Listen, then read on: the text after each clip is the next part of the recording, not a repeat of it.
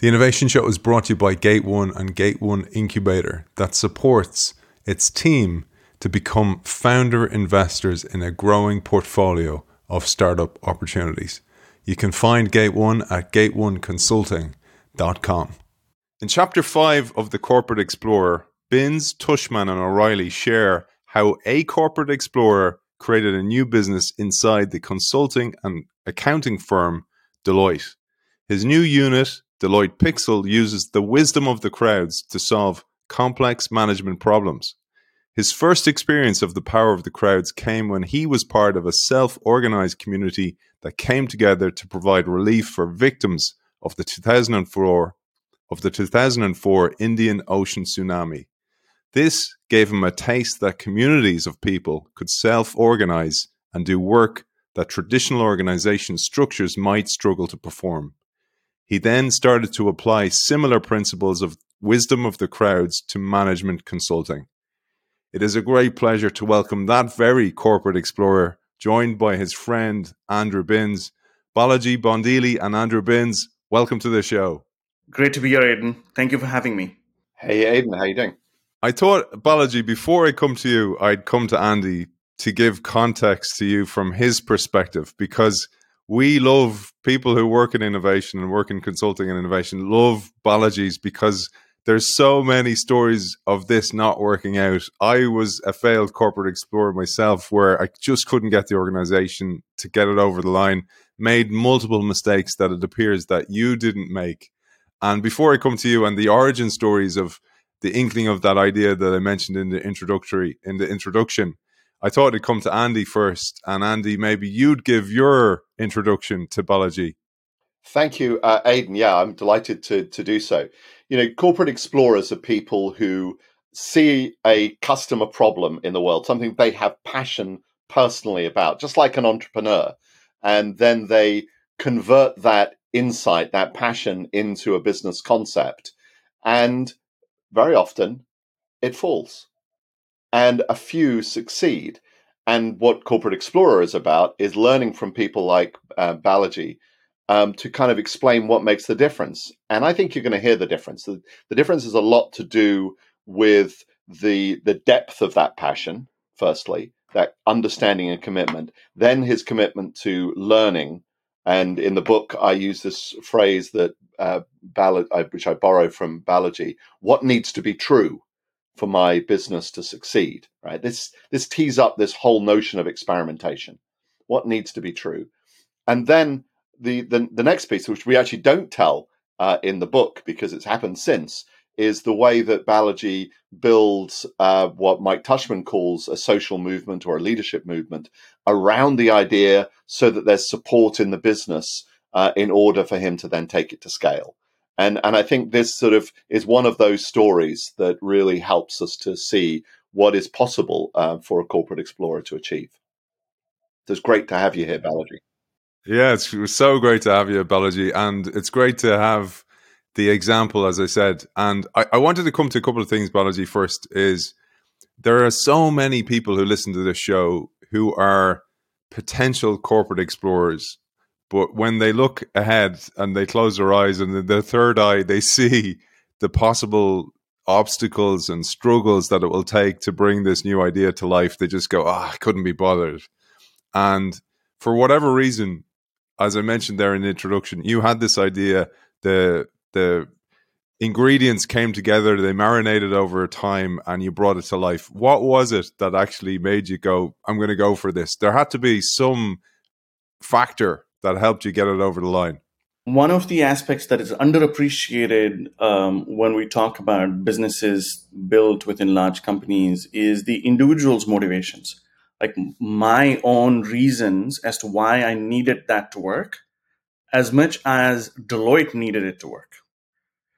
I've been a career consultant, traveling around the world and serving all of our clients. Literally spending weeks and months away from family, away from friends. I had a personal motivation to not do that anymore. And I wanted to be at the firm that I loved and I enjoyed, without having the only option to serve my firm and my clients as this in-person, road warrior. So when I reflected on what is the best way to continue to serve the clients and solve the problems that we do while staying put at home and hanging out with my friends and family, I had to come up with a different model that is both valuable to me and valuable to the firm. So this was as much my own personal need to create this, which drove me to do it. So that's my own reason. And second, when I saw the struggles that we were having as we were transitioning to an analytics intensive, AI intensive business, we just didn't have the people that we need, which was creating top line impact. We couldn't grow as fast as we could. And second, it was creating a lot of pressure on people because we have a data science project in Minneapolis. Somebody from San Francisco had to travel there, right? So I had to marry these two to say, is there a way that we can get work done where people around the world can participate in it? Which means if people around the world are participating in it, I don't have to be at the client delivering it, right? So bringing both of these together came up with the idea called Deloitte Pixel, which was bringing the ability of people around the world to solve client problems while creating the dependency and consistency of the firm and bringing creativity and optionality of the crowd. So it was a combination of my own need and the needs of the firm.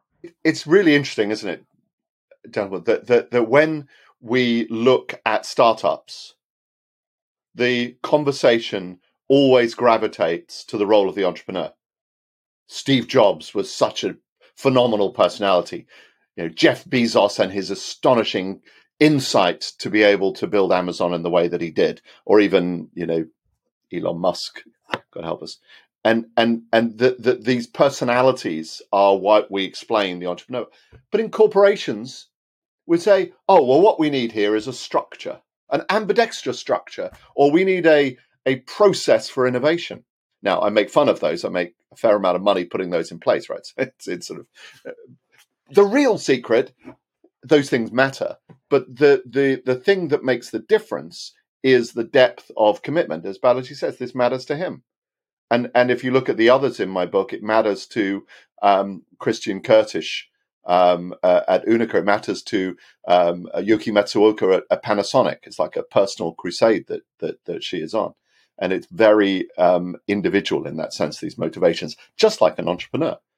And I think what's interesting is that's a question then for corporations. How do you let that come forward in the right way? When I talk to startup companies that my friends are starting, one of the reasons you hear, even in startups or in large companies, there's a lot of burnout because they haven't really accounted for their own personal needs, their own passion as a design principle into the business that they're building. So at some point in time, they kind of diverge. The company is growing too fast and they're not feeling the success of it. They're feeling more of the stress of it because they haven't actually structured in their perspective into the business model. It is the entrepreneur's preferred lifestyle, preferred reasons to it has to become a part of the business model. Otherwise, it doesn't work for the person. And we all know lots of entrepreneurs that have 1% equity and have the pains of this being the CEO of a large startup. I didn't want to do that. Even as a company, this has to work for me as well as the company. You've both kind of alluded to the idea of what's the carrot for the corporate explorer, because that's a really important thing. Because what I mean is, I'm working in an organization, I'm getting paid. For me now to become a corporate explorer, I'm taking on not just the potential of getting an idea like Pixel over the line, but the political turmoil that I'll have to go through in order to achieve that I believe you've done really well, Balaji. So what was it that was the carrot above and beyond the idea that this was a personal mission?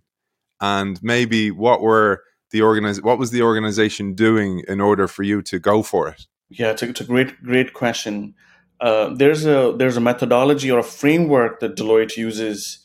It's called business chemistry, where you can answer a set of questions and it'll tell you across 4 categories of attitudes or persona where you fit in. And the four categories are you could be a guardian that loves rules, wants to stick to rules. You're an integrator that brings people together and gets stuff done. You're a driver that is always thinking about forward progress. And the fourth is pioneer, which is somebody that likes the ambiguity of building businesses. And the reason I bring those four archetypes of people is because a carrot is different for each of them. For me, the carrot is not doing the same thing I've been doing for a long time.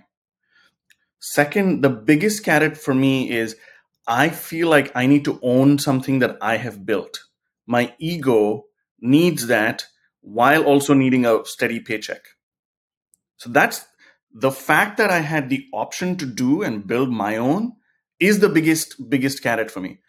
And to be allowed to do that, I'm willing to take on all the friction of politics of the large company. That's the fundamental. And of course, then it is my job to figure out what is the messages that the company needs to hear, what is the value that the company needs to get, so that I'm able to do what I want to do and build what I need to build. Because it would be a lot more suffocating for me to be, just running the grind in the exploit part of the organization versus the friction of the explore part of the organization.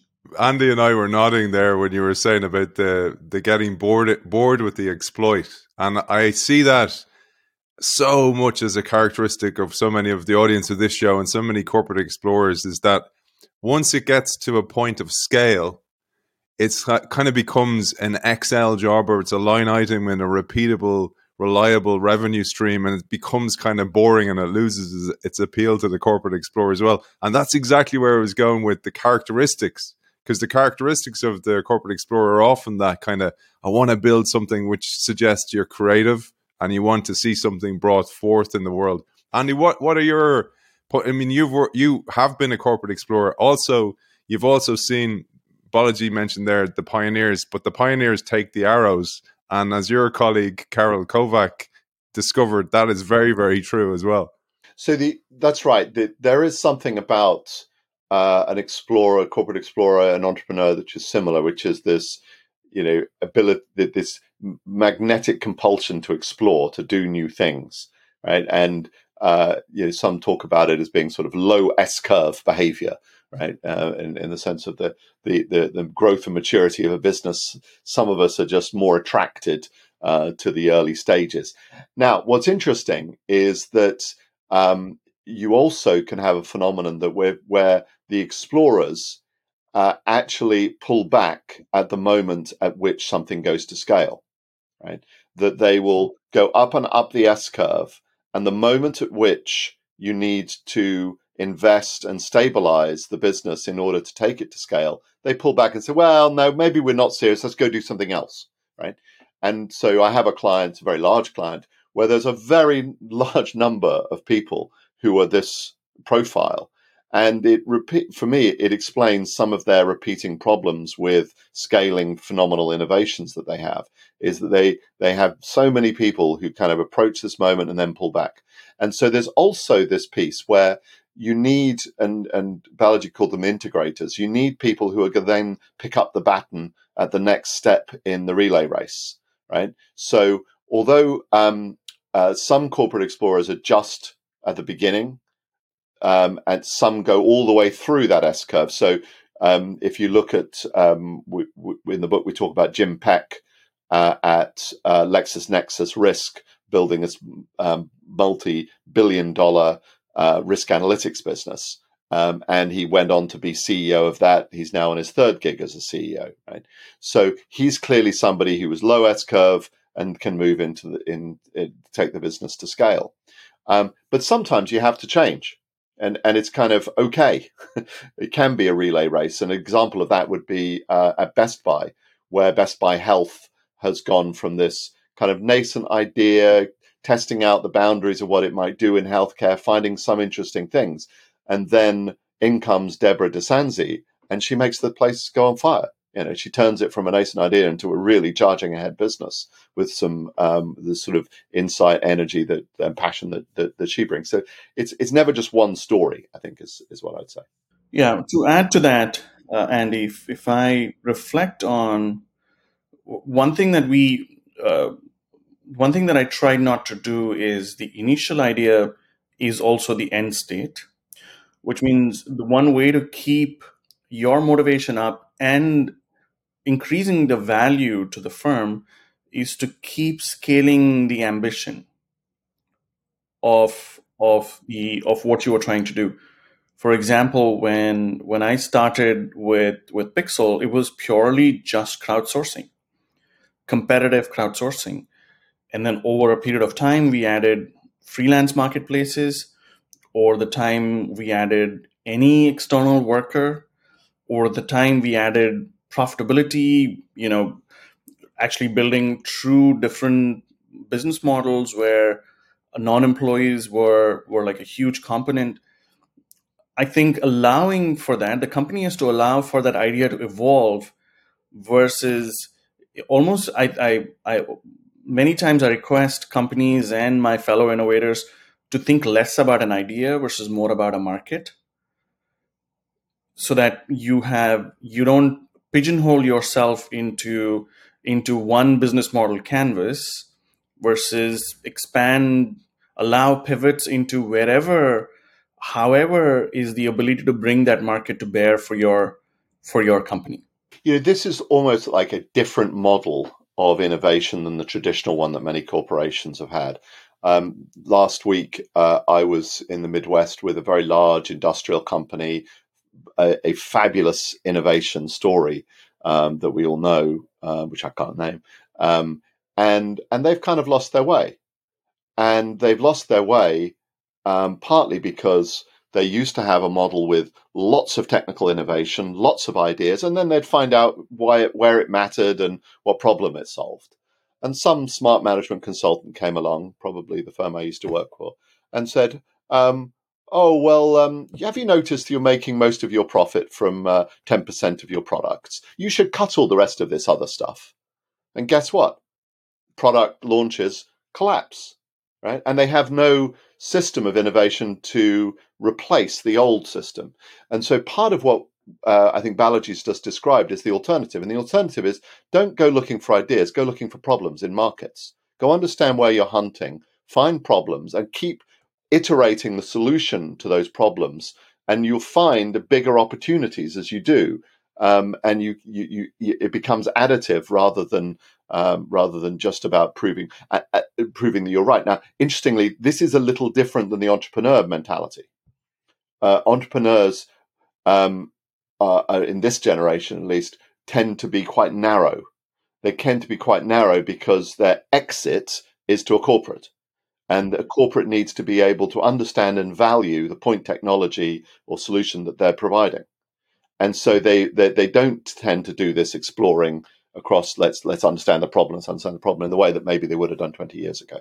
So these sort of models of innovation, I think, are really, really significant for us right now. I'm thinking about, as we discuss the models of innovation, what I see happening in the world today with generative AI, and it is less about individual ideas versus truly transformative infrastructure to completely change companies. Like, for example, um, the OpenAI's innovation at Microsoft is not one idea. It is infrastructure that fits into every part of the firm. When Bloomberg launched Bloomberg GPT, it is not an individual idea. It is transformative to the entire portfolio of products, and it creates new products. I think sometimes in the past, the way we used to talk about discrete ideas keeps companies away from thinking about transformational infrastructure that is needed to make 100 of these ideas work. So you invest in these islands of ideas, which increases their time to market, increases their cost to market, because the company hasn't made the choice to build infrastructure. It's almost like saying an automobile company that has been selling gas cars all these years to suddenly say, let's have an idea to build an EV versus you have to build a platform so that you can spin off 25 different formats of EVs. I feel like our innovation systems, as you're rightly saying, has to evolve to infrastructure conversations versus idea specific conversations. Yeah, no, I think that's a fascinating way of thinking about it. And if you think back to why is it that the industrial Internet of Things has taken so long to evolve as a technology, it's partly because we pursued it as being, solving particular use cases rather than thinking about it as a platform of capabilities that you can apply in various different places. The trouble is that sometimes when you take that sort of platform infrastructure approach, it implies a very large investment. And if you don't know the problems it's going to solve, or you don't have the curiosity to learn, you end up potentially with white elephants, which happened in that instance, and we tell one of those stories in the book, right? So it's kind of a how do you attach both to the case for investing in a fundamental shift of capabilities and stay attached to, okay, what are the individual use cases you're going to solve with it, so that the commercialization engine is also as fast as the infrastructure development one. Does that make sense? Yeah, it does. I'm just trying to think about, again, going back to what you said at the beginning, what needs to be true about the market so that the company can actually make the choice saying, is this a discrete idea? Or do we have to invest in the infrastructure to build out, 25 products or a whole segment in our P&L in 5 years? And I feel like sometimes the companies make the mistake of looking at that, new P&L line item as a discrete idea, which means, it has to live and die by its own sword. Yeah, so the idea dies, but neither does the company have a new segment of business. Yeah, and it's a little bit about scale of ambition, right? If you set out a scale of ambition to transform a market, which I think is what you're saying, rather than to deliver a particular business, then you think quite differently about those kinds of investment choices, because you're seeing opportunity, you understand it, you just haven't figured out exactly how to do it yet. And you're going to build the capabilities to do it, and you're going to keep exploring, testing, learning until you find a place where it's going to succeed. I really do want to come back to some of the challenges, and indeed, Charles will kill me if I don't come back to me, because he told me to come back to you asking about how you socialized the idea and how you communicated with people, how you didn't raise the corporate antibodies throughout the organization. I want to come back to that, but in the meantime, I have asked many corporate explorers who listen to this show, what would they ask you about succeeding? And they were like kind of saying, and this doesn't make light of it, but ideation and incubation is kind of the easier part. It's when things get serious and you move from explore to exploit that it gets difficult. And that was the questions. How did you move from explore to exploit when the organization goes, okay, there's something in this, go for it, Balaji? And then what type of people did you have to hire? And indeed, how did you have to change your own mindset? Yeah. So if you think about it again, there are different archetypes of ideas, right? The archetype of idea for Pixel was it would have been most successful. It was integrated into the firm, which meant that I needed to figure out how to make it extremely easy for people to use it. Number one. Number two, I had to communicate that this is not some new mythical being that they need to really understand deeply about how to use it, versus didn't want to communicate how different this is. I only wanted to communicate how this makes their lives easier. For example, when we all started using the internet, my job is to become the browser so that anybody could use external talent and crowdsourcing extremely easily versus trying to explain TCP/IP protocols to everybody. So if you take on that role of making the value proposition easy for them to use in the way that they are used to using, they don't really need to understand in the back there is these nameless, crowd competitions happening, versus you will get similar or same and sometimes better outcomes at lower cost at a faster pace. Isn't that good for you? If the answer is yes, then we will come in, my team will come in, we'll deploy that solution, work with your team and seamlessly integrate so that you can see the speed and be very happy when we deliver work to our clients. So I almost had to hide the difference in the solution in the back end so that they can see the seamless integration and the value to the client in the front end. It does take a little bit of a rethinking, a reimagining of my own ego, that I didn't need to sell this new widget as a way to prove that this is working.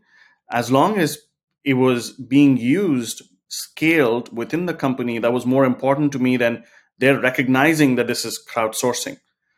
That was less important to me, and I think that was important for scale, given the archetype of product, or at least of solution this is. Brilliant. Andy, do you want to come in on that at all? Absolutely. There's so much that is in what Balaji talks about on this. I mean, one of them, I love this use of the word architecture. Do you architect it in order to fit the business? Secondly, this notion you were just on, the sort of the value to your clients, or in other businesses, the value to the customer. This is really significant, because what you do is you tap into the motivation of the person whose support or help you need, right? And there's one academic who you should have on your show, if you haven't already, Ron Adner. And Ron does this book on ecosystems, and Ron talks about the adoption chain, right? What are the different steps that goes from the creation of a product to its consumption by its user?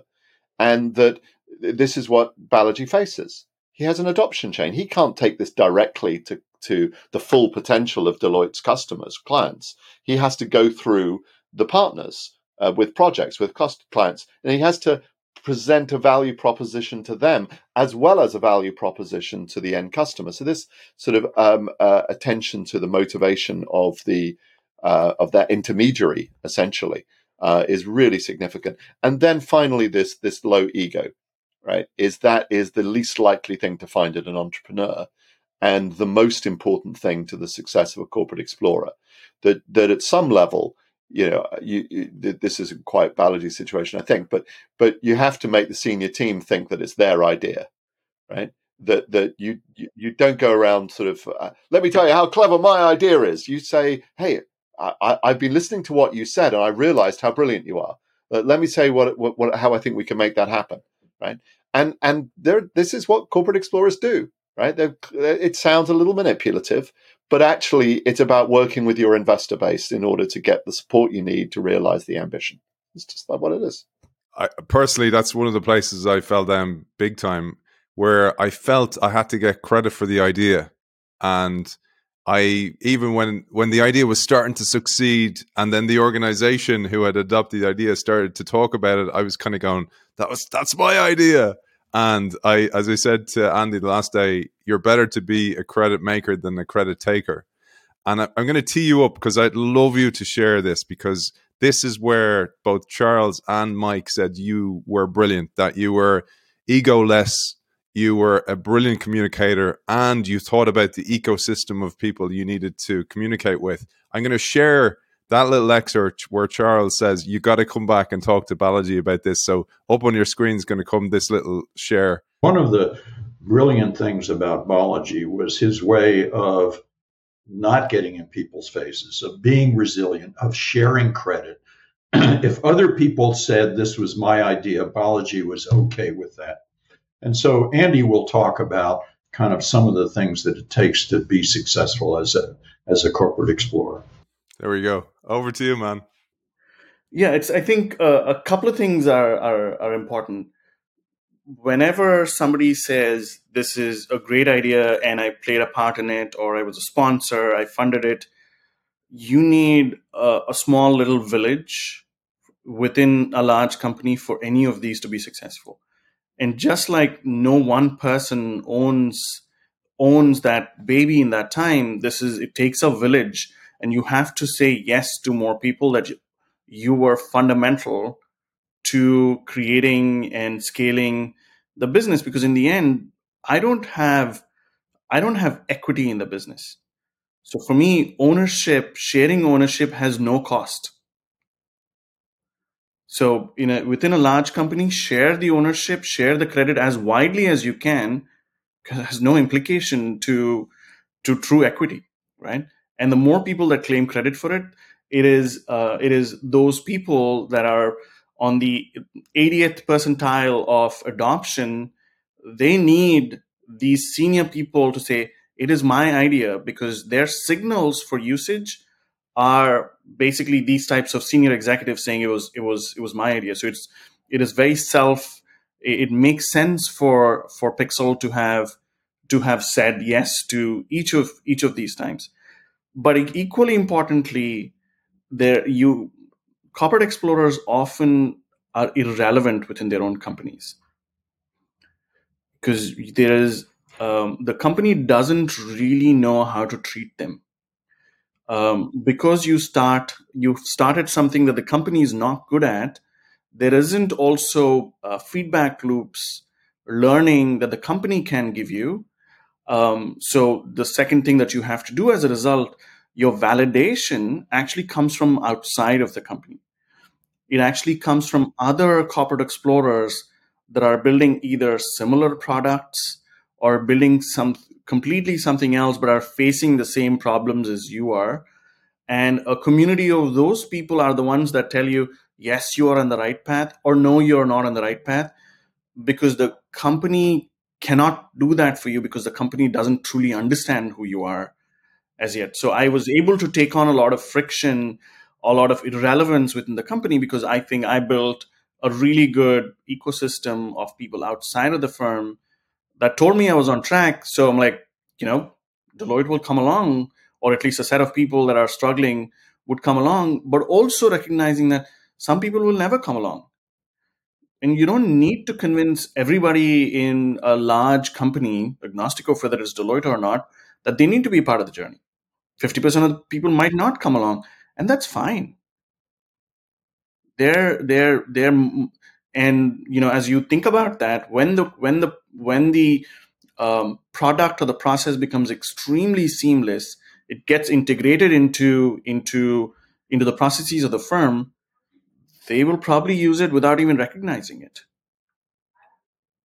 And I think getting to that point is important. Can I just echo a little of this, because I think I have a lot of fun at the end of the talks that I do.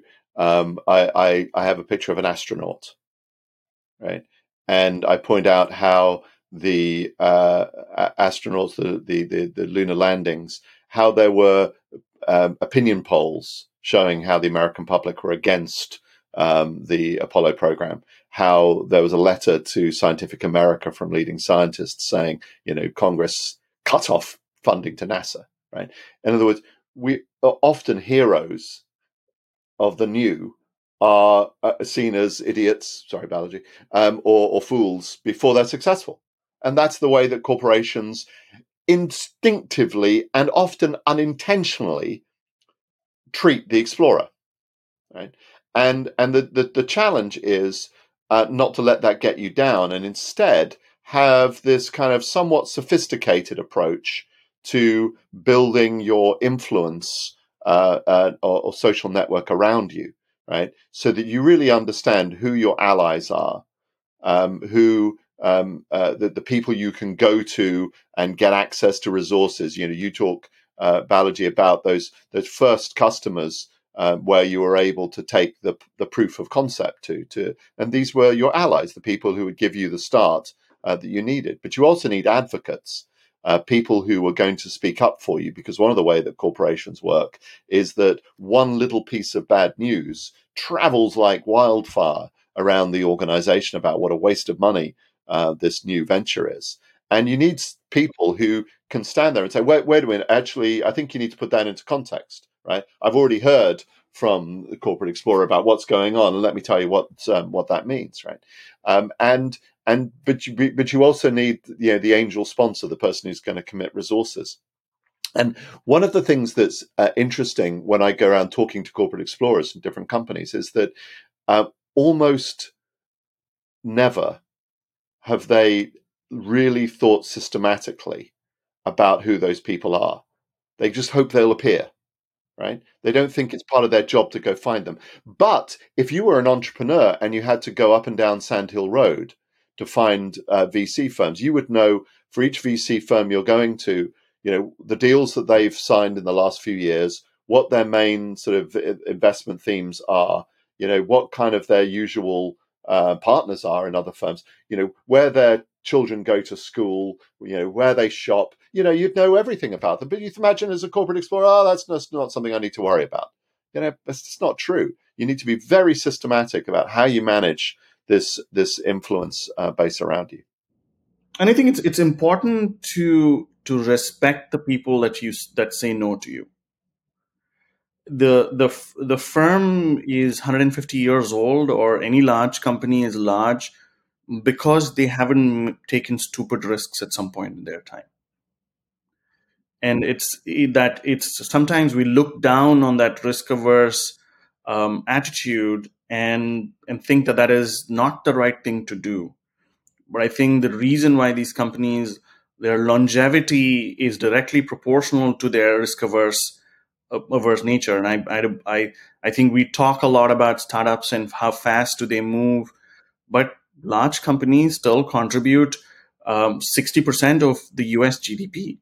I mean, I can get fact check on that, but they play a big role in the economy, and they provide stability to the economy. And the only way they can do that is not by making bad bets.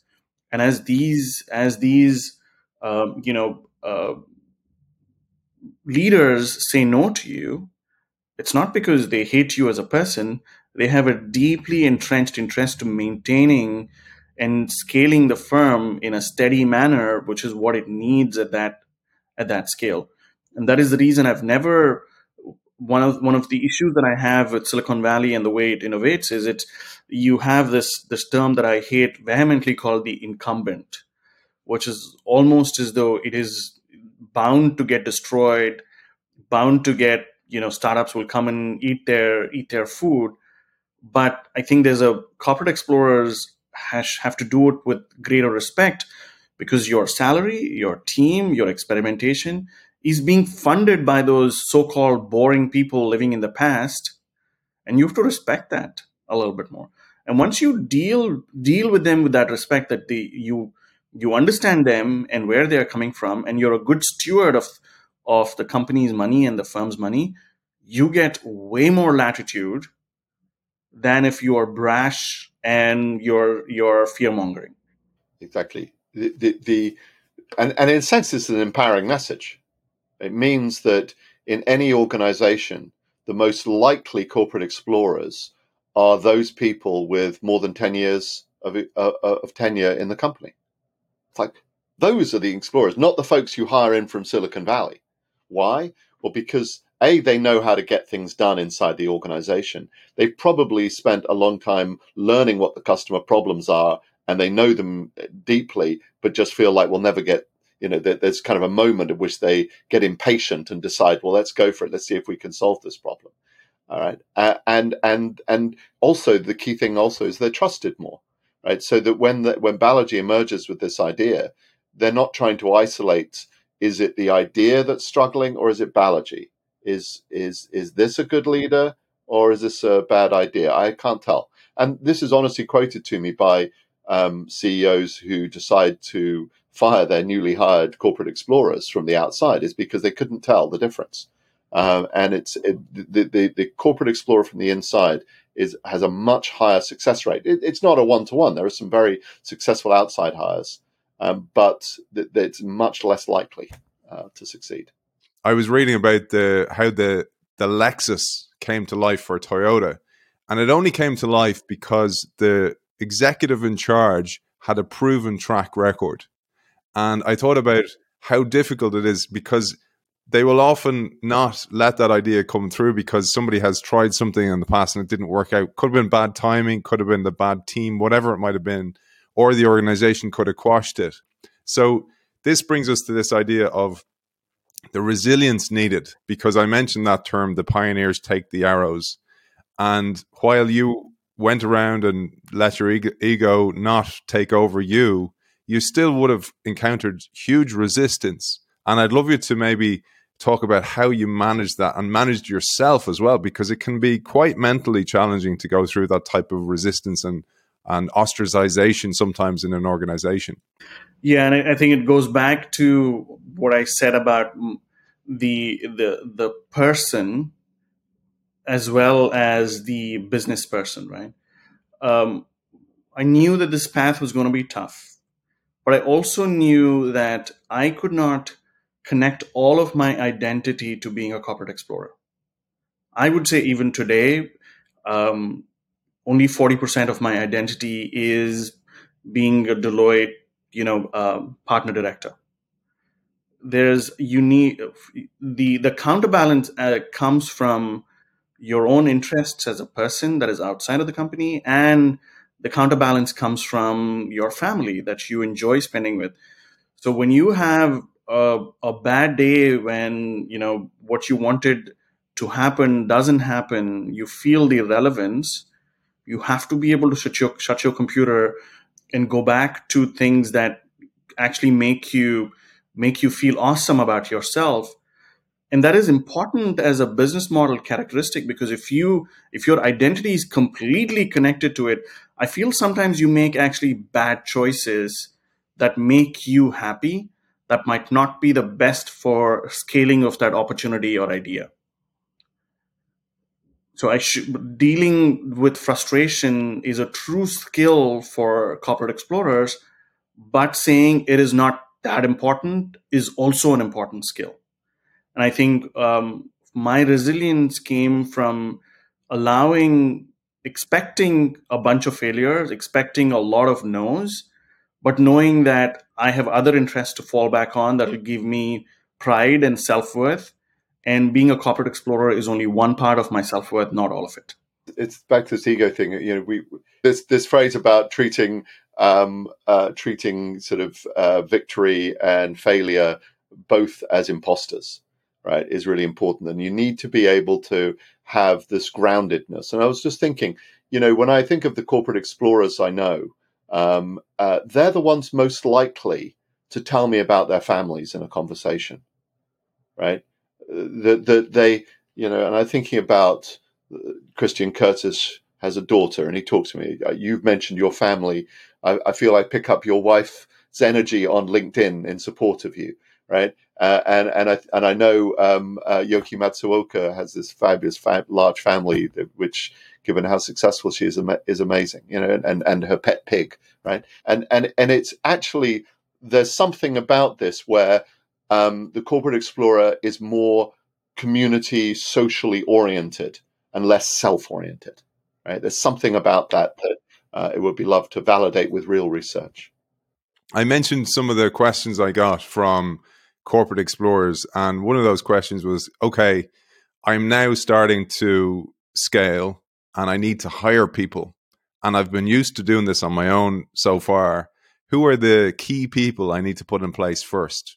Yeah, I think one thing that you have to recognize, if you've been with a company long enough, or if you are, a little bit more seasoned, or you have experience, starting a new business like this is going to be a very different experience than, running something that you are very confident at. I would say the best teams that I've had, we were all equals because we were all learning together. If it were a regular consulting project that I've done, rinsed and repeated many, many times, I knew what to tell the team to say, if you follow this path, there's a greater chances for success versus if you follow another path. With a new business like this, I had no clue which path would be successful and which path won't be successful. Second, it's a constant learning from the team, because they're on the front lines dealing with either the technology team, dealing with the customers, dealing with the firm. and you're learning from them. They are your sources of learning. But your biggest role in many ways is to manage frustration of your team members, because they are feeling that irrelevance as much, if not more, than you. Second, you have to stand back as a fallback, so that when they fail or when their experiments go awry, it is your fault, not their fault. Third is an ability to bring people that make you uncomfortable with the status quo. I had a couple of team members that were so hard on me and so hard on the business because they wanted excellence and they wanted to prove that this could scale, this could be bigger, even than my own ambition. And ensuring that you are basically a path or a channel for them to bring their energy and their passion is another job that you do. Hierarchy is probably the worst thing to bring in till the idea is at some scale and you can actually put in structure. Until then, all of these people are equal, and I would say they actually know more about the business than you would ever do. And your job and your role and identity changes very significantly from the last 20 years of experience that you've had, from the time that you start a new business within a large company. Brilliant, man. That's brilliant.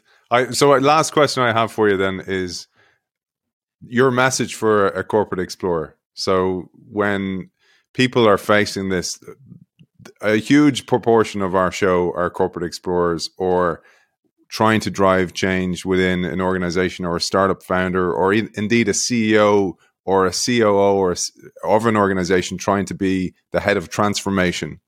And the road is rocky. Like we have to admit that. But what is your message for them, a message of encouragement? I would say the most important message is a corporate explorer has to feel the agency that they can make the change happen. Has to feel the agency and confidence and passion that they believe in a different future or an adjacent future for their firm. And they have to lead with that belief in dealing with all the setbacks and dealing with who needs to agree with that vision. But it starts with their own confidence and their own feeling of agency that I can do this. I think this is the right thing for my firm that, I'm assuming they still like and they love, that this is the right answer for them. And going back to the startup comparison, our economy, our world runs primarily on large companies, and their ability to shift and change is critical for the world that we live in. While we always look with rose-tinted glasses at startups, the economy works on large companies, and their ability to change their own company has a bigger impact on the world than startups that only one among 20 actually survive to a Series C. So feel the agency, feel the role that you want to create within the company and the impact that you have in the world. And for the right types of ideas, the company is a better channel to get there than than starting on your own.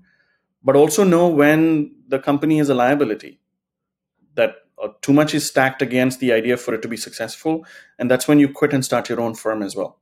It's been an absolute pleasure talking to you, the corporate explorer in the flesh, Balaji Bondili, and indeed the author of The Corporate Explorer, Andrew Binns. Thank you for joining us. Thank you very much, Aidan. Appreciate it. Thank you, Aidan. It's been a pleasure to spend some time with you and with Balaji, the hero of Chapter 5. Thanks as always to Gate 1 and Gate 1 Incubator that supports its own team to become founder investors in a growing portfolio of startup opportunities. You can find Gate 1 at gate1consulting.com.